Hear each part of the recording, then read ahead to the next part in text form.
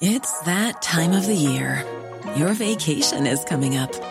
You can already hear the beach waves, feel the warm breeze, relax, and think about work. You really, really want it all to work out while you're away. Monday.com gives you and the team that peace of mind. When all work is on one platform and everyone's in sync, things just flow. Wherever you are, tap the banner to go to Monday.com.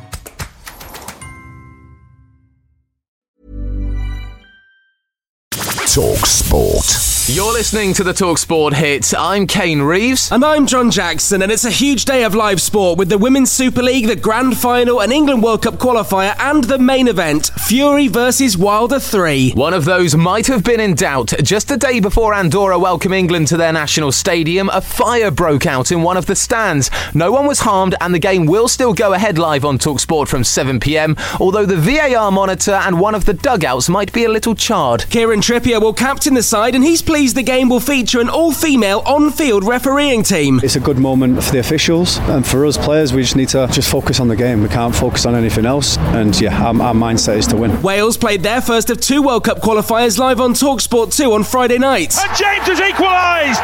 His pace has worried the Czechs, and now he delivers the equalising goal. That goal from Dan James rescued a 2-2 draw in the Czech Republic after a classic back-pass faux pas own goal by Danny Ward. Newcastle fans woke up on Friday morning pinching themselves after the takeover news on Thursday. Phil called into the sports bar with something on his mind. I woke up this morning and thought, Steve Bruce is in charge of the richest club in the world. What's wrong with that, Phil? Would you give Steve Bruce £150 million and trust him in a transfer window? Bruce will have more talks over his future with the new owners next week. Former West Ham winger Trevor Sinclair was a guest on talkSPORT Breakfast, and after playing at St James's Park a fair few times in his career, he knows firsthand what needs their attention first. Tidying that stadium up. You know, you look at...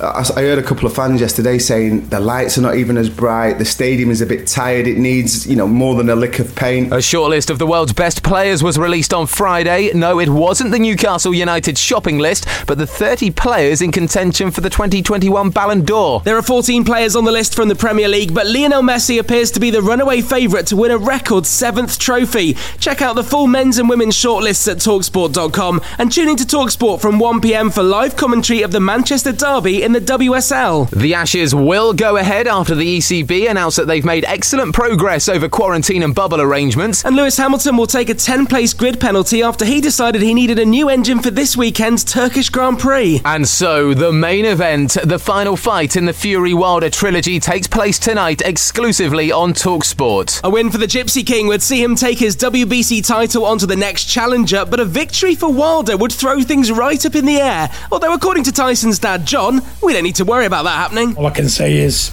he's there to do one job. Destroy Wilder and put him straight into retirement. That's the end of him.